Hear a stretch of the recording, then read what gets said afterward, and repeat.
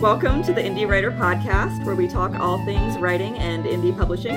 Today, Becca, Carrie, and I are on just to talk about the year that we're leaving behind, 2021, and the year ahead, 2022, and, just kind of debriefing and talking about our year in writing and reading and life in general.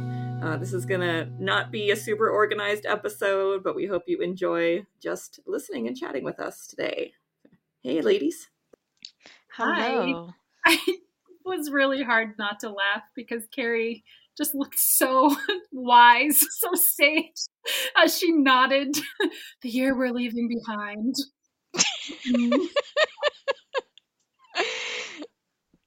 Well, we were trying to think of how to introduce this episode, and I don't know if any of us are excited about 22 or excited about leaving 2021, and New Year's used to be so full of hope, and now it almost feels like a threat. Yeah. Yeah, I don't know. I'm kind of in a rut right now. I just feel like nothing's going to change next year. So I'm trying to be optimistic. I'm trying to figure out how to be optimistic. Here's my cat. My cat always likes to be on me when I'm doing podcasts and Zooms and stuff. But yeah, I don't know. I'm trying to figure out how to be more optimistic about it. I had a book on submission this past year that died on submission, which is you're so excited that you finally got an agent, and then my agent is awesome, but I've gotten to the point where I'm just well, it's never going to sell. So now I have a new book on submission, but I'm trying to not get my hopes up in case this one dies and then I have to write another one. I thought of you, Carrie, because there was a really great Twitter thread today, actually, from, I'm so sorry, I'm not sure how to pronounce her name, Maria Turiaud, who explained why it's so hard to quarry right now, and why it's so hard to have a debut on submission. Basically, I don't know, you should read it, but basically publishing relies on the income made from Kidlit to give all of these advances to their adult authors. But Kidlit, everyone in publishing in Kidlit was leaving in 2019 because they were being treated like crap. And so there's not that, plus the pandemic, there's just not the income to sign adult authors right now. And Wow. So it's editors are taking on something 3 debuts in a year, which is nothing. And then agents, this was just an example she was giving, but maybe say an agent signs 10 debuts, that means there are 7 of their clients who are dying on submission. So she wrote a really great thread about it. You should read it. That's wild because at my library, our children's circulation is going up, but it has never overtaken adult. Adult is head over heels in front of it. So I wonder if more people are buying children's books rather than coming to the library to get them because of gifts and wanting to encourage new readers and stuff like that. I think what I got from her thread is not necessarily that kids' books are selling more, but that publishing gives giant advances to adults that they don't invest in Kidlit authors. Oh, that's a shame. Right. Even though they're using the money from Kidlit to fund those advances. Oh, that's sad. I don't even care if I get an advance. I just want somebody to buy my book. I know. But she explained really well why that set up the whole sucky situation of nobody getting their books bought right now. That makes a lot of sense, and I hadn't heard that in relation to Kidlit, but I feel like it's pretty common knowledge in the industry that most publishers rely on the income from just 1 or 2 breakout sellers to fund their entire catalog each year. Yeah. So that makes sense. And so her advice was, she said the advice is always push through, write the next thing. But what she knows so many authors right now who have multiple books at the quarrying stage, and we're just stuck in this. So her advice was give yourself a break, rest, and study craft, read, which I thought was kind of interesting. That's a good idea, because I did write 2 more books this year. And so now my agent has asked all of us to make a spreadsheet of all of our like completed works. And she's like, if I'm at a conference and I hear somebody saying that they want something that's like this, then I can tell you, you have this book that you've written. But I'm like, I'm going to have like 6 of them. But that's okay. Because it's more likely that one of them will be what somebody wants. Should we talk about like what we wrote this year? Yeah. What two books did you write, Carrie? So I wrote one book over the summer. I think it took me about 4 months. And it is about a woman who sleepwalks herself into a crime. And then I wrote the NaNoWriMo book, which is just like mad typing. Like I outlined it in October and I did a lot of that. Like I didn't write anything in October. I just did all that craft stuff. And then I ended up finishing it. That was the one. It's like a locked room mystery where the characters are all trapped in a snowy cabin and they have to get out. And there's all this intrigue and backstory, and it's probably going to have to be revised significantly because I was just going along, just typing. So that will be a project for another day. Cool. And I kind of know what Jackie's been working on. I'm just thinking like, okay, when did this year start? Because trying to conceptualize the whole year and what I've been working on is so strange. So I did a lot of just kind of getting through the copy editing process with my novel, The Chasm, that comes out on March 1st. But I was telling Becca before we started recording, the book has essentially been done. It's been kind of just sitting there for like a year and a half now. So there weren't any substantial changes to that other than just kind of polishing it up. But I did a nano project as well. Carrie and I did a lot of sprinting, and she, I think, even got over 50,000, which is just, whoa. Yeah, I did. Yeah. I finished it. It's I pretty finished awesome. the draft, 81,000. Wow. Nice. That's amazing. Yeah, so mine I kind of did backwards from Carrie. So I already had 20 when I started Nano, so I have a draft as well of this new sci-fi book that's called Crepuscular, I think, and it's about a society that kind of just exists between dusk and dawn because the sun has become too dangerous to be outside, but then there's also some weird cult aspects to it as well, and a little mystery and maybe some body horror. I haven't quite figured out exactly which direction it's going, but it's been a lot of fun. That reminds me. So one of my favorite books that I read this year, we'll go back to what I'm writing, but Gold Famed Citrus by Claire V. Watkins. Oh, it's like culty, post-apocalyptic. The sun is too hot. Well, I'll check it out. And she wrote I Love You, But I've Chosen Darkness, right? I think it just came out because I think I cataloged it, but that one had kind of appealed to me because I think it has to do with a mother running away from her life, which I can definitely relate to sometimes. I will have to look up both of those.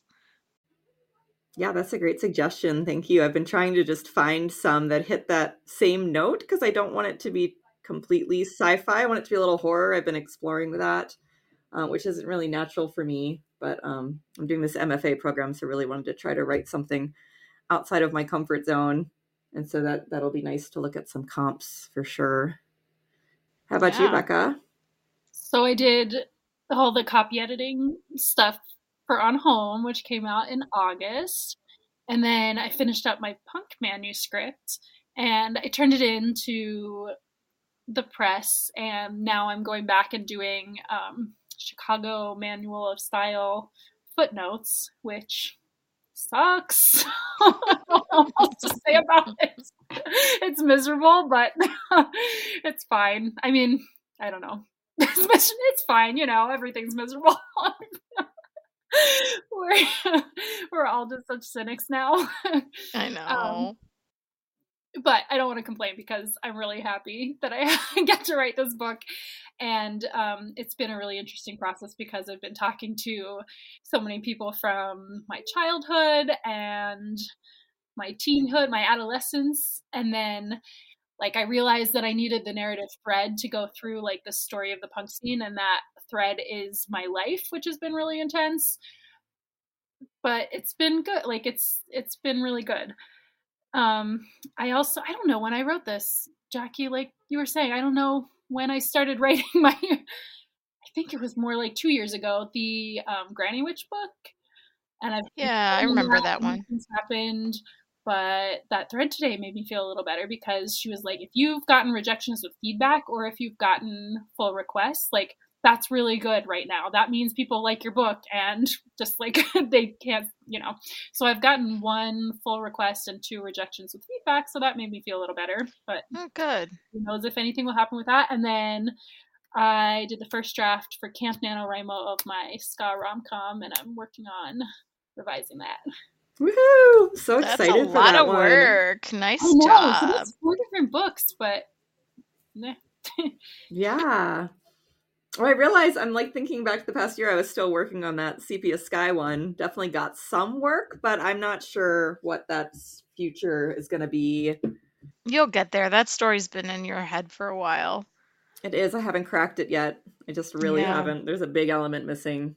And I might just write it as a screenplay. I'm not quite sure. oh, Just for an exercise, mostly. Yeah, well, yeah, it might help you figure out what to change for a book. I have one that I've been wrestling with too that we were sprinting over the summer with, and I wrote like 15,000 words on it, and it just was not gelling. So I'm thinking about wrangling that one into shape in like early next year. And then we have our writing block anthology coming out in April. So that's going to be a big project, editing all the stories, and I always love seeing what people come up with. So I'm excited. I've purposely not read them when the groups were doing their work because we have this, collaborative process, as both of you know, but just for our audience, our anthology edits go through several rounds of peer review. And I found that when I was reading them ahead of time, I was missing stuff in the final edit. So I was like, I'm going to be hands off for the development and let everybody develop, let these stories develop organically through the peer review. And then I'm going to do like a really good polish on it at the end. So I'm excited. Yeah, that's great. Excited to see it all come together. Yeah. that's the 3rd one, right? Oh, and then Yeah. Passageways, the 4th. Yeah, Passageways was more like a curated collection since authors were invited, but with this one, we were actually able to include every author that submitted, which we're really excited about because our second anthology, we had to reject some because we had so many. So before we move on to reading, should we just talk about maybe 2021 goals for writing? Wait, 2022? 2022. Let me try that again. Boy, I'm not even going to try it again. I'm just going to leave all the errors in this episode so everyone can see that we're at the end of our year. How did this year happen? What? This is a whole different year we just went through. What? I know. Oh, I feel like everything since 2016 has just been like, really? Is that really a year? Okay, let's do it. Just rolling.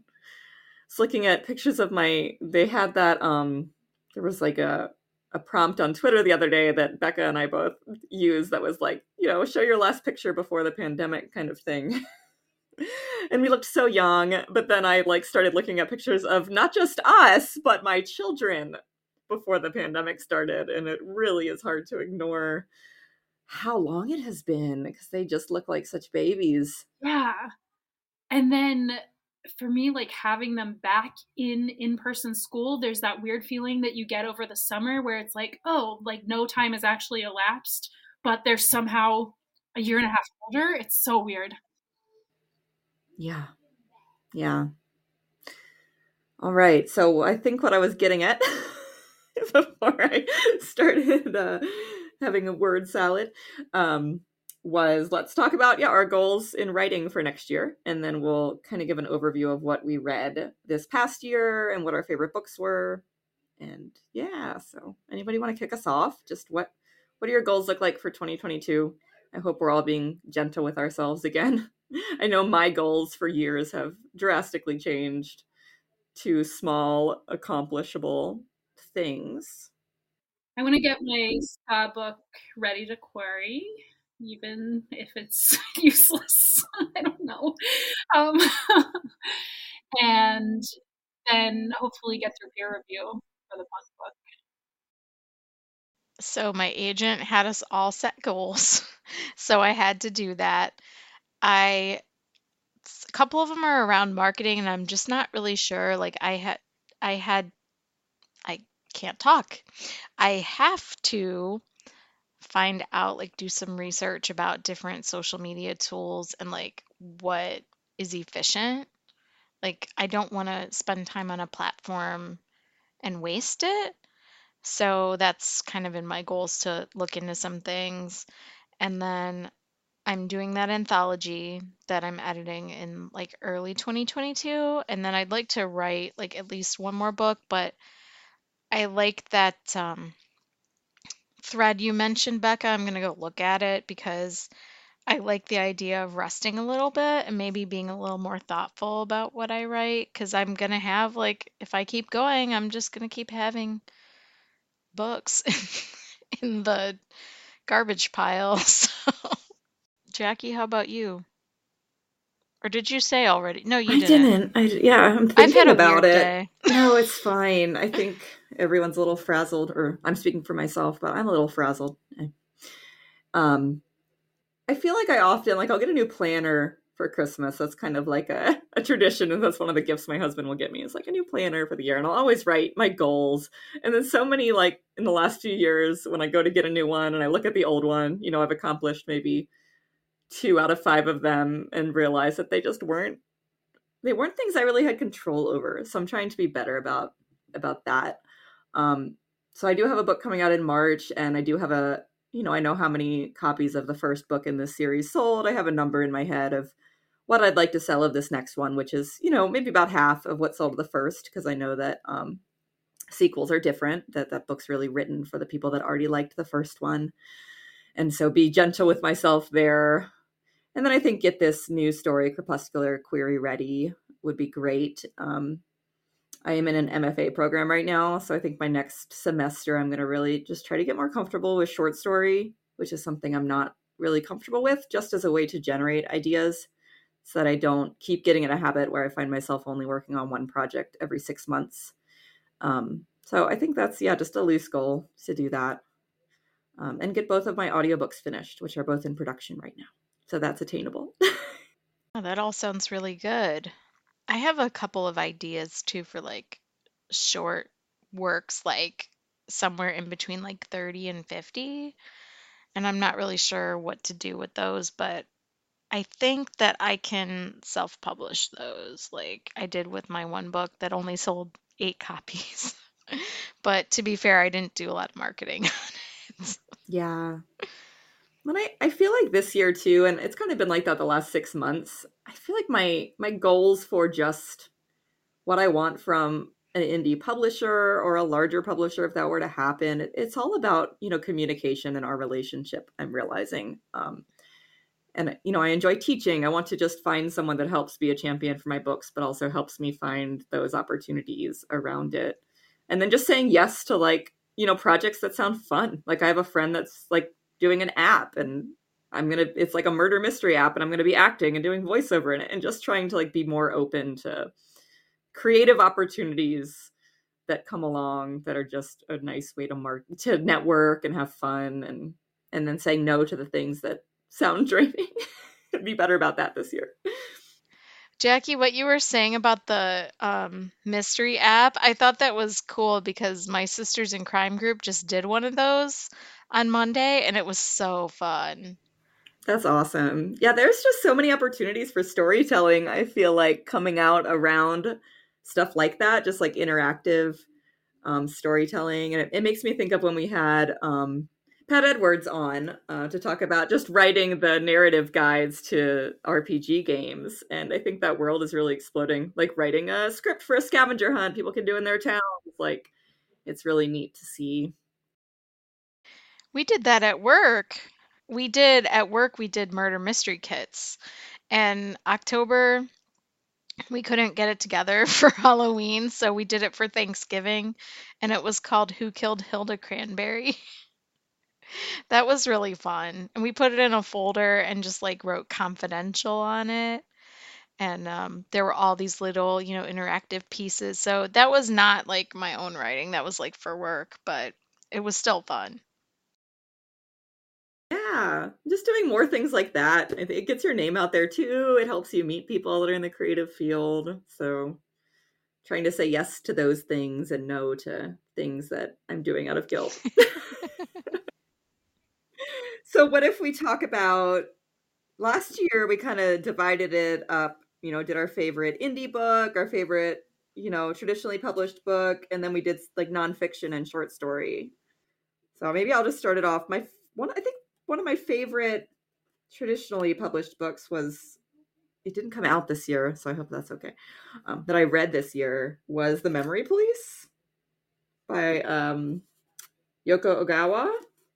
It was a dystopian sci-fi book, but it was about this woman who is a novelist and lives in this world where, the authorities basically somehow, they don't ever quite explain how it's working, but it has a really interesting, feel to it where things will just disappear from everyone's memory. So they'll wake up one day and they suddenly won't know what a rose is, or won't know what a tree is, and then suddenly it starts getting really personal where they just, I don't want to give into it, disappear things that relate to the protagonist's life. And I feel like it was one of those books that took me a long time to get into, but it was also one of those books that stuck with me and I found myself thinking about after I'd finished it. And that's always, I feel like, the mark of my favorite reads is one that I keep replaying in my head.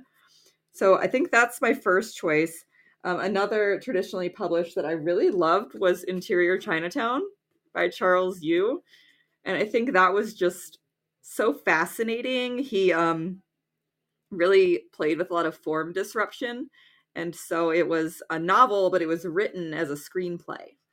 And so the protagonist, is kind of part of the screenplay world because he works in a restaurant where films are often being made. And so he like transitions between script and real life. And it was just really cool. I had never seen an author do something like that before. So I'd highly recommend it. And it was a quick read. I think I read it when we were on vacation and just, gobbled it up in like 2 days. So I think those are my top two choices this year for traditionally published books of fiction, anyway.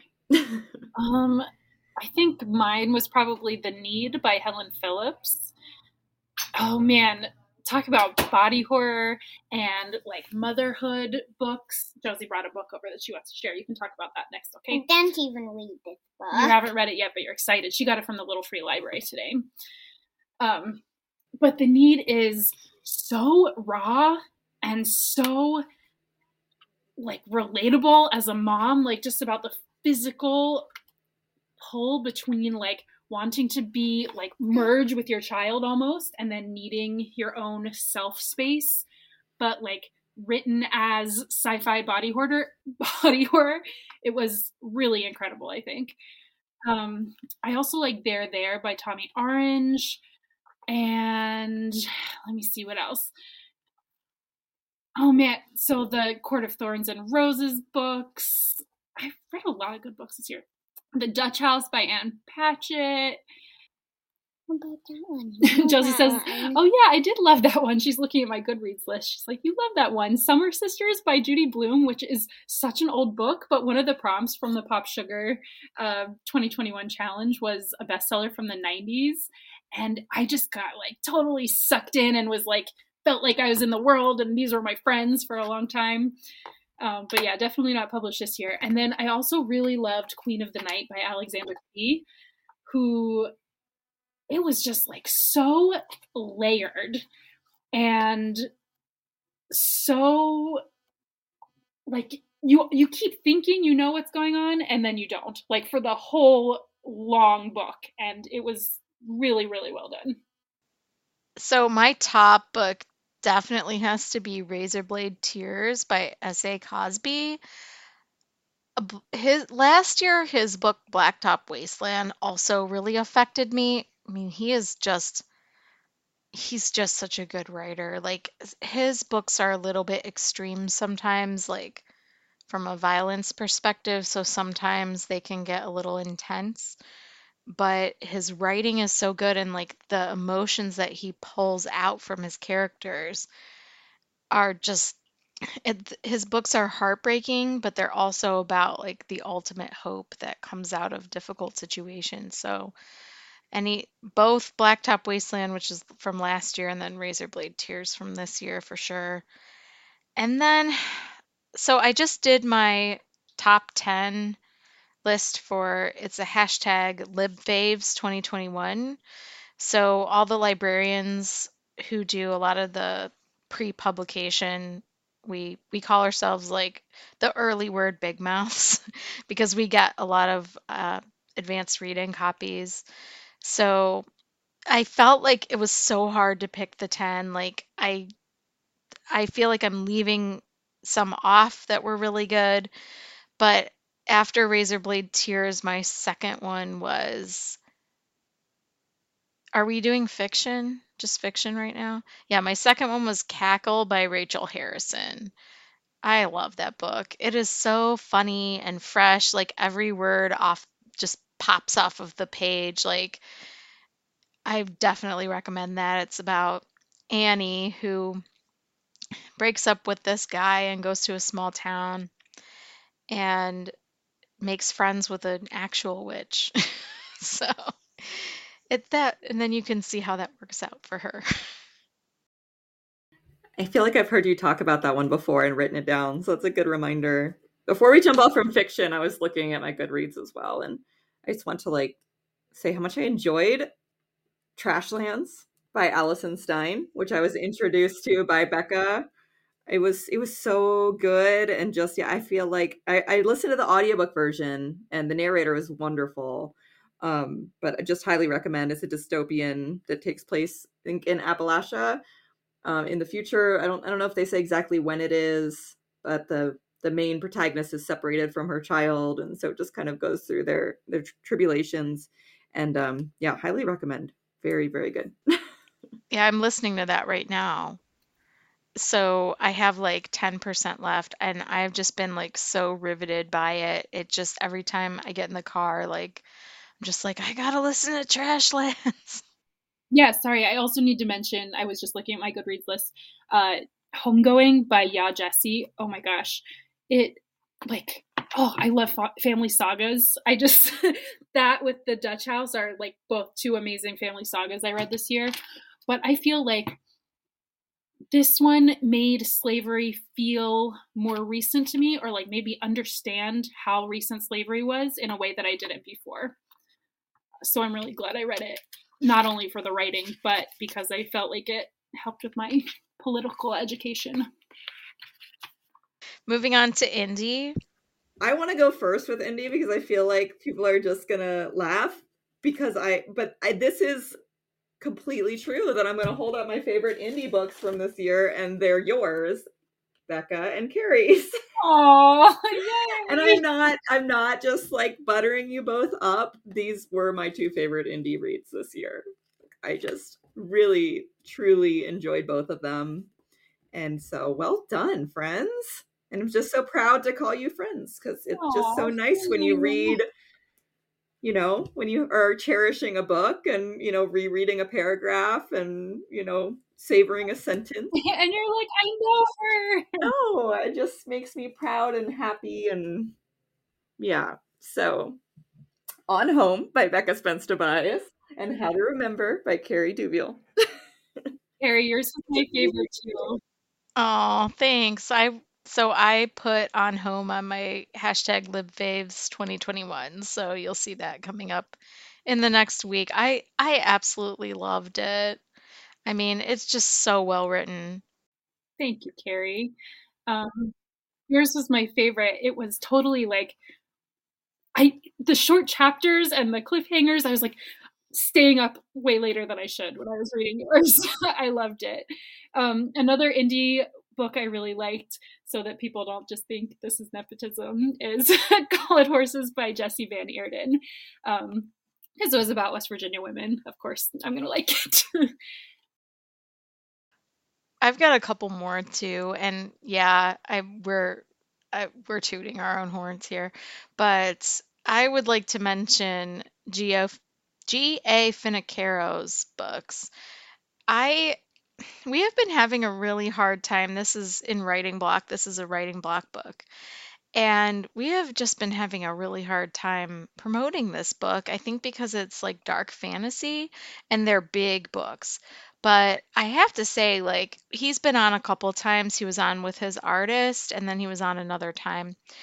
But I just love his books and I just really want to get more eyes on them. So if anyone has any suggestions about how to market dark fantasy, the other book I really like it's not a writing block book, but the author is a member of writing block is Tahani Nelson, Faii Ascended.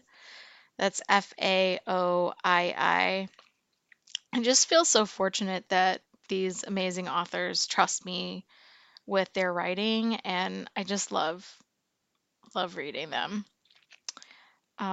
One more really quick. My friend Julie Ann Lindsay, she's been on the podcast as well. She has launched her self-publishing empire, so she's, making the jump into indie. So that series is called the first book is called Burden of Poof, and they're the Bonnie and Clyde mystery. So she's putting one out every month until January, and then she's taking a month off, and then she's going to start a new series and release them, catty corner with the Bonnie and Clyde books. So, I mean, it's just amazing how much work she's done. So if you like cozy mystery, I would definitely recommend that series, Bonnie and Clyde. That's awesome. Should we talk about, before we move on from fiction, if we liked any short story collections or our favorites? I know what mine is, and it is another one, delightful woman who we have been lucky enough to have on the podcast. It was The Secret Lives of Church Ladies by Deesha Philyaw. It was just, it was such a delight. I feel it was a pretty short collection, maybe even less than 200 pages. And I'm pretty sure I just got in the bath and started reading it and then didn't get out until I was done because I just could not pull myself away from it. There was so much humor and love and in all of those stories that just connected all of these women in a church community and just were kind of like, sharing their secrets, but in a way that was just delightful. So thanks for bringing that writing into my life, Becca, because I really loved it. I'm so glad you liked it, but I feel like it would be hard not to. It's such a good collection. I was just looking at my list this year, and I'm pretty sure the only short story collection, if it counts as that, that I've read this year is Tales from the Hinterland by Melissa Alpert, who wrote the Hazelwood books. And this is the book of fairy tales that is in the Hazelwood books. And like she actually wrote all of the fairy tales that kind of come to life in the other books. So that was a pretty cool, like, nerdy extra if you enjoyed her fantasy books. I didn't really read a whole lot of short stories this year, but I have to say I still have on my reading list the books by Kyle Winkler, who we were on with him on the Halloween episode. I started reading The Nothing That Is, which is a novella, and I just was immediately captured by the prose. And I'm not going to lie, I have to read so many arcs for, the library stuff that I've just been kind of like, oh, I own that one. I'll get to it later. So I really do need to prioritize. He has a short story collection out now too, and he read for us on that podcast, and I was just chilled by it. So if I wait till Halloween, I'll read it eventually, but he's definitely talented. Yeah, I've had so much, reading that's been mandatory in the last couple months that I feel like I have a month off right now and a few books that I'm going to take with me when I have to travel a little bit, and his is definitely in that pile because when he was reading, I think we just couldn't break contact. It was very powerful. Pretty cool. Should we talk about nonfiction now? Yeah, I read a lot of good nonfiction this year.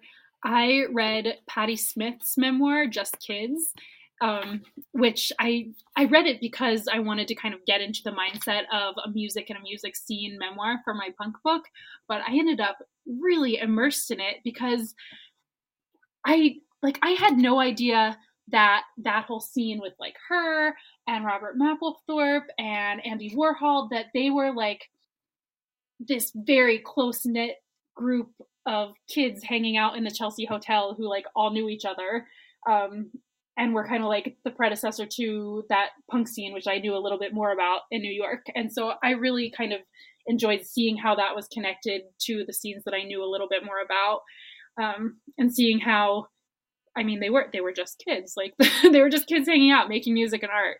And it's also really well written.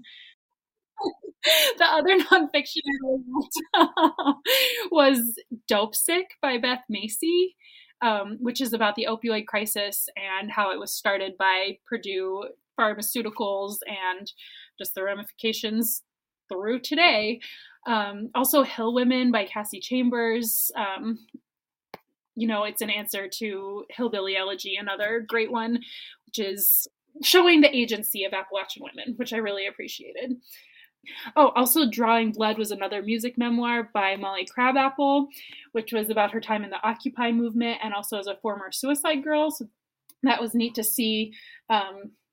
Again, like the intersections between art and music and sex work, and like how big corporations suck and activism, and so that was good. Those are probably my favorite nonfiction. Oh, Bad Feminist by Roxane Gay. I'm way behind on reading that, but I'm so glad that I finally did, because I feel like there are so many just like references to it that I was just left out of, and and now I know about them. Also, she talks about unlikable female characters in fiction and why it's sexist and bullshit. Mm-hmm. I read that a few years back. I could definitely use a reread of that one. I have a really random, like, surprise, dark horse favorite nonfiction book from this year that I just did not realize I would love so much. And I don't even remember who recommended this book to me, but when I picked it up, I didn't really think that this was what it was about. But it's called The Feather Thief. And it is about this 20-year-old in London who robs the British Museum of Natural History of all of these like rare species of birds. So he like goes into their archives and like steals a bunch of these birds, literally like puts them in a suitcase. I'm not spoiling too much because you kind of know in the beginning what they're going to be talking about, and just like, walks out of the Museum of Natural History. And then it dives into like how he parses out all of these feathers, and you start to learn all about this underground fly tying community and all these crazy back channels.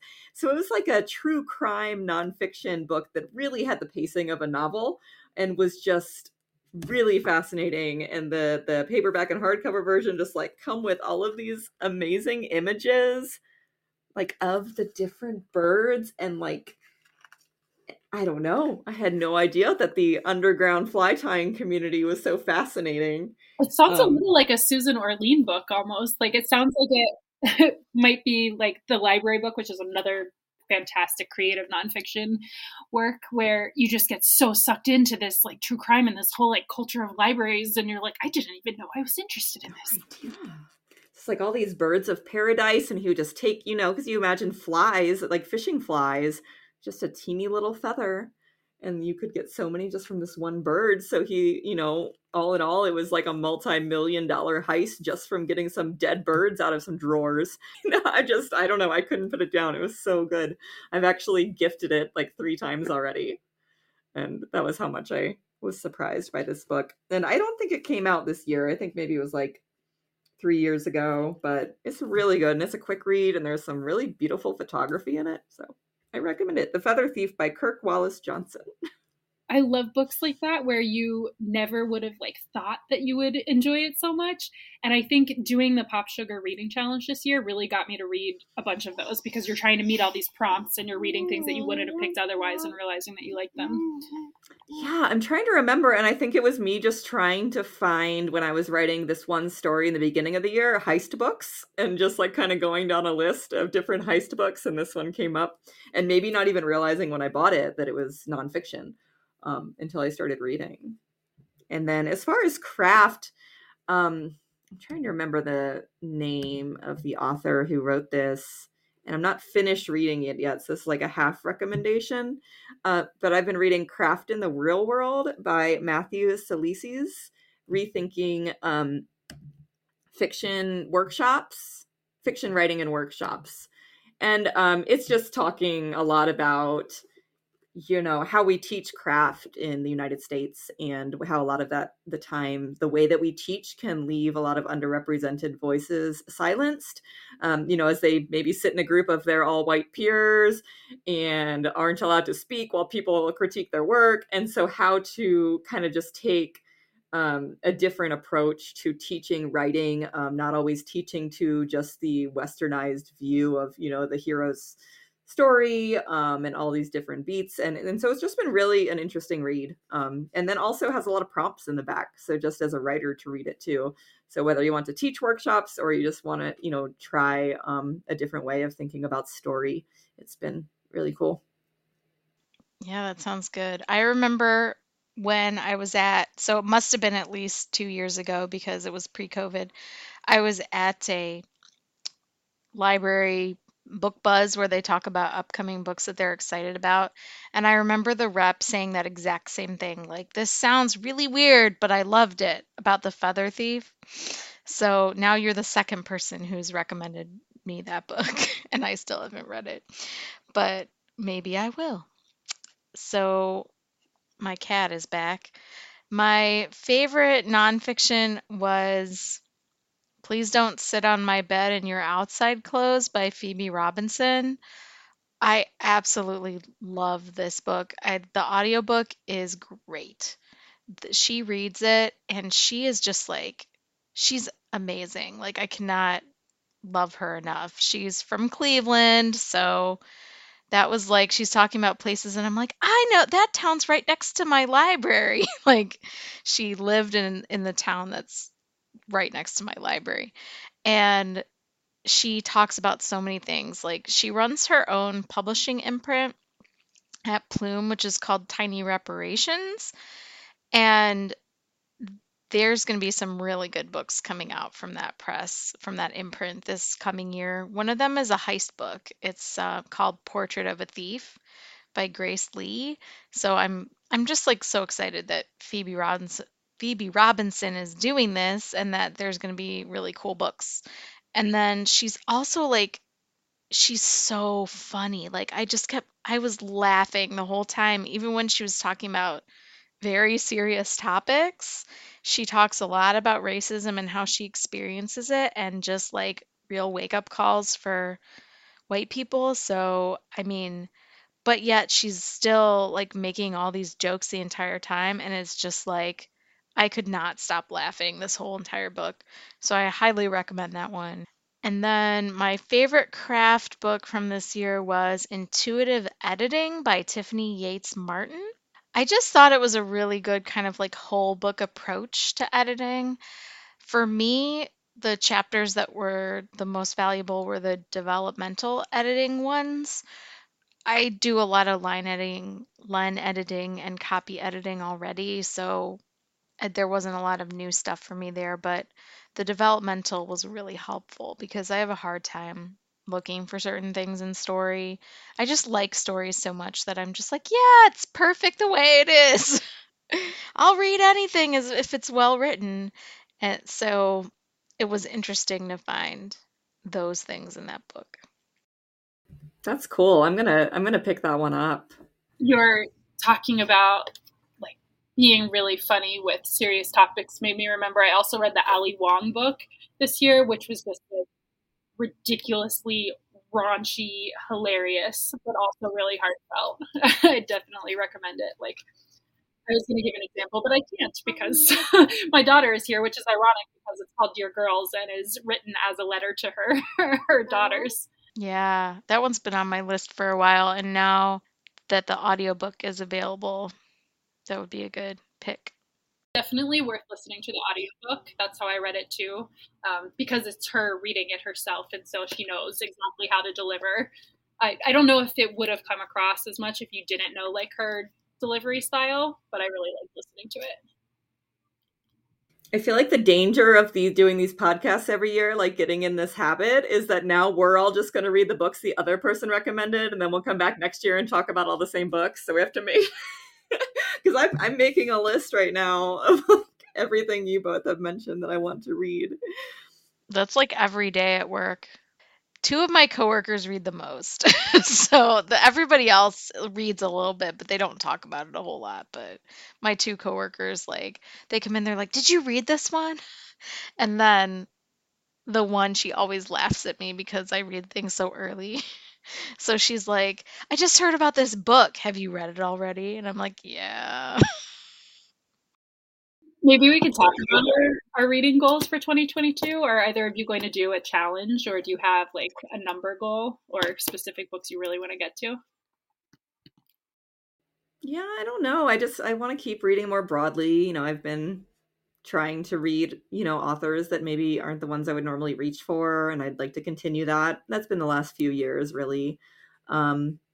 Yeah, I don't know. This year I set my Goodreads goal as 50, which was pretty high for me, and I think I'll meet it. I'm like at 48 right now. So I'll probably do the same. I don't think I'll up it. I don't know. That seems good. I know it's not Carrie, but it's more than I usually know. read. So. I'm insane. I read when I'm feeling stressed, and especially when my kids are stressing me out, like if they just want to ignore me, which I get really sad when they do that. So I just read a lot, like, and I made my goal 150, but I'm at like 179. So I don't know. I'd probably still make my goal 150. I should probably make my goal like less, read less so that you do other things. Yeah. And I find the Goodread challenges, it's kind of like Nano, right? It's like if it's serving you, then do it. But if it just feels like a source of guilt or shame in your life, then that's probably not the tool for you. And so I need to kind of, if I feel like I'm beating up on myself because I'm behind in my Goodreads goal, then, that's not really serving me. Exactly. I feel like 50 is good. Like, we have a thing called the 50 book challenge. I probably mentioned it before at the library, where we give people prizes for meeting the 25 and then the 50.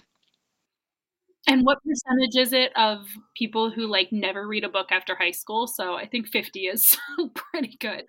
My goal was 50 and I made 60, so I feel I'll probably keep it at 50 because it felt like a good goal. And because that's what the Pop Sugar Challenge is. I really enjoy this challenge. There's a prompt this coming year that's like a book with a protagonist who uses a mobility aid, a book by a Pacific Islander author. So like things that I would not just think to search out on my own. Yeah. We will Yeah, put a I link like to that. that in our show notes. And we'll also put a link to every book we mentioned so that folks can check those out if they heard a title they'd like. Is there anything else you all wanted to shout out, or should we wrap it up and meet again in the new year? Yeah, I think a lot of stuff, a lot of the things that you both said made me think, and I hope that our listeners will feel the same way. Mm-hmm. And when you see this, feel free to tag us on social media with some of your favorite reads of the year. That's always fun. A reminder that if you want to support any of these books, we do have a bookshop storefront, and that's where all the links in our show notes go to. So please support Bookshop if you can. They use those sales to support indie bookstores and also help support our growth, which we do all of the editing and all the work behind this podcast, falls on the three of us. You do. Jackie does. Thanks. Thank you. But yes, anything's great. And we want to, we set a goal earlier this year to get a certain amount of support, and then we can switch to once a week instead of once every other week. And we still have that goal. So any little bit helps. And we also have a Patreon account where we shout out your book if you're an author in our show notes, and in our bookshop page, and even on air in every episode at certain levels. So check that out too. The link is in our show notes as well. And yay, another year. What are we at now? I feel like this is 3 years. This might be our 50th episode.